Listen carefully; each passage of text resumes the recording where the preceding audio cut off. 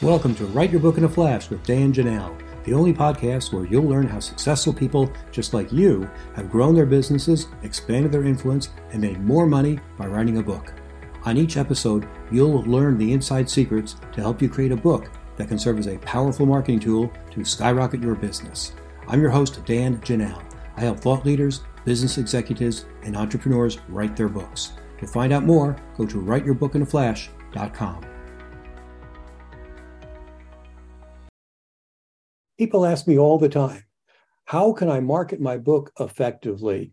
Well, one of the best ways to do that is to get endorsements from famous people and other people in your tribe. On today's episode, you'll learn how you can do that step by step and even get famous people to endorse your book. Hi, I'm Dan Janelle. I'm a book coach, developmental editor, and ghostwriter. And no matter where you are in the book writing process, I can help you. You can find more information at writeyourbookinaflash.com.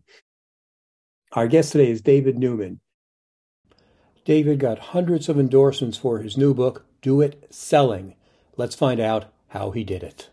I think the way to look at it is we're truly building an ecosystem around this book. I think a lot of, especially first-time authors and especially authors who think highly of themselves, like the consultants and the speakers and people like that, the ego-based people, they tackle their business and they probably tackle the world with, I can do this on my own. I don't need anybody. I'm the spotlight. I'm the center of the universe. It's my book. And it's like, wow, that is so limiting. That is so small-minded that if you think that, again, I was there, right, as far as the beta readers. If you think that you can't benefit from beta readers, if you think that, endorsers, celebrity being relative to the field that they're in, of course, celebrity endorsers don't matter. If you don't want other people's thought leadership baked into your book, I don't think you're going to make it, because that's a very self-centered, one-way data dump kind of relationship. I like building a community or an ecosystem around the book. Number one, it's more fun. It's more fun to do things with friends, much like here in the Word Star group. And it's much more fun when you have the support of other smart people who have their own networks and who are more than willing to help you. I tell every author, when you're writing a book, all the people you've helped, all the value that you've delivered, all the friendships that you've made, it is now time to cash in those chips. And you need to be ask shamelessly, specifically, and relentlessly for help in all of these areas: beta reader, book endorsement, contributor, launch partner. This is the time to collect, right? Most of us spend our lives giving and depositing into the relationship bank. This is the time to empty the piggy bank and ask your friends, ask your followers, ask your fans, ask the rock stars and the heroes in your world to help you. And what you'll find is most of the time, they've been waiting. They've been waiting for an opportunity to help you and pay you back and support your work. Yeah, as one of the contributors, and I put that in air quotes, you might be wondering, this is a fantastic opportunity for the contributors and the endorsers to get publicity for themselves, because my 250-word contribution to David's book is now being read by thousands of people who I otherwise would not be able to reach. Plus, it's in a book, so there's added credibility. And if you look at some of the endorsements from some of the biggest names in publishing, you'll see that a lot of them are pretty much self-promotional. I won't mention Mark Victor Hansen by name, but his endorsements usually go by as the author of the multi-series or mega publishing success, or as the author of more than 40 million books sold in the Chicken Soup for the Soul series. I think that David's topic is an interesting topic. So they may not actually stick their necks out and say this is a great book, but they're willing to put their own publicity on the line to say, here I am, read my stuff.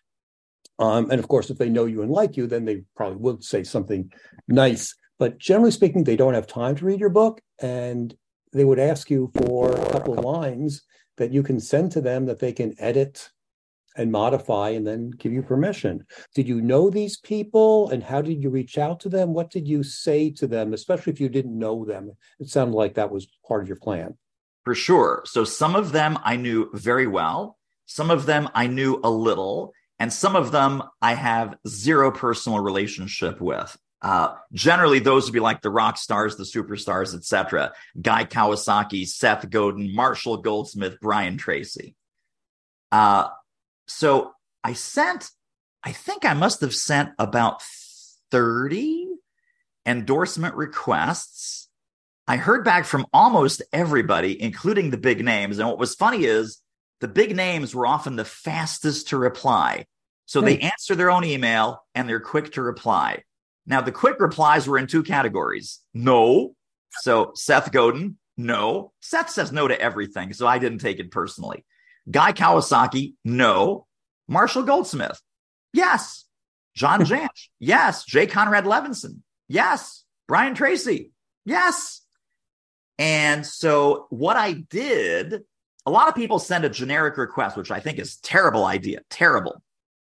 I took some relationship, some connection that I had with them, and I put that into the email. So I'll give you an example with Guy Kawasaki.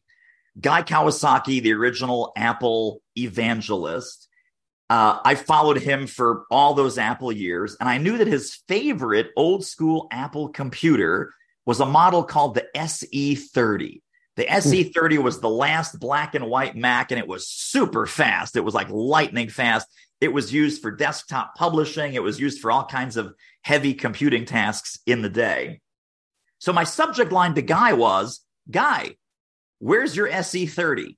And then in the body of the email, I know it was your favorite computer. I have mine. I sent him a picture of it.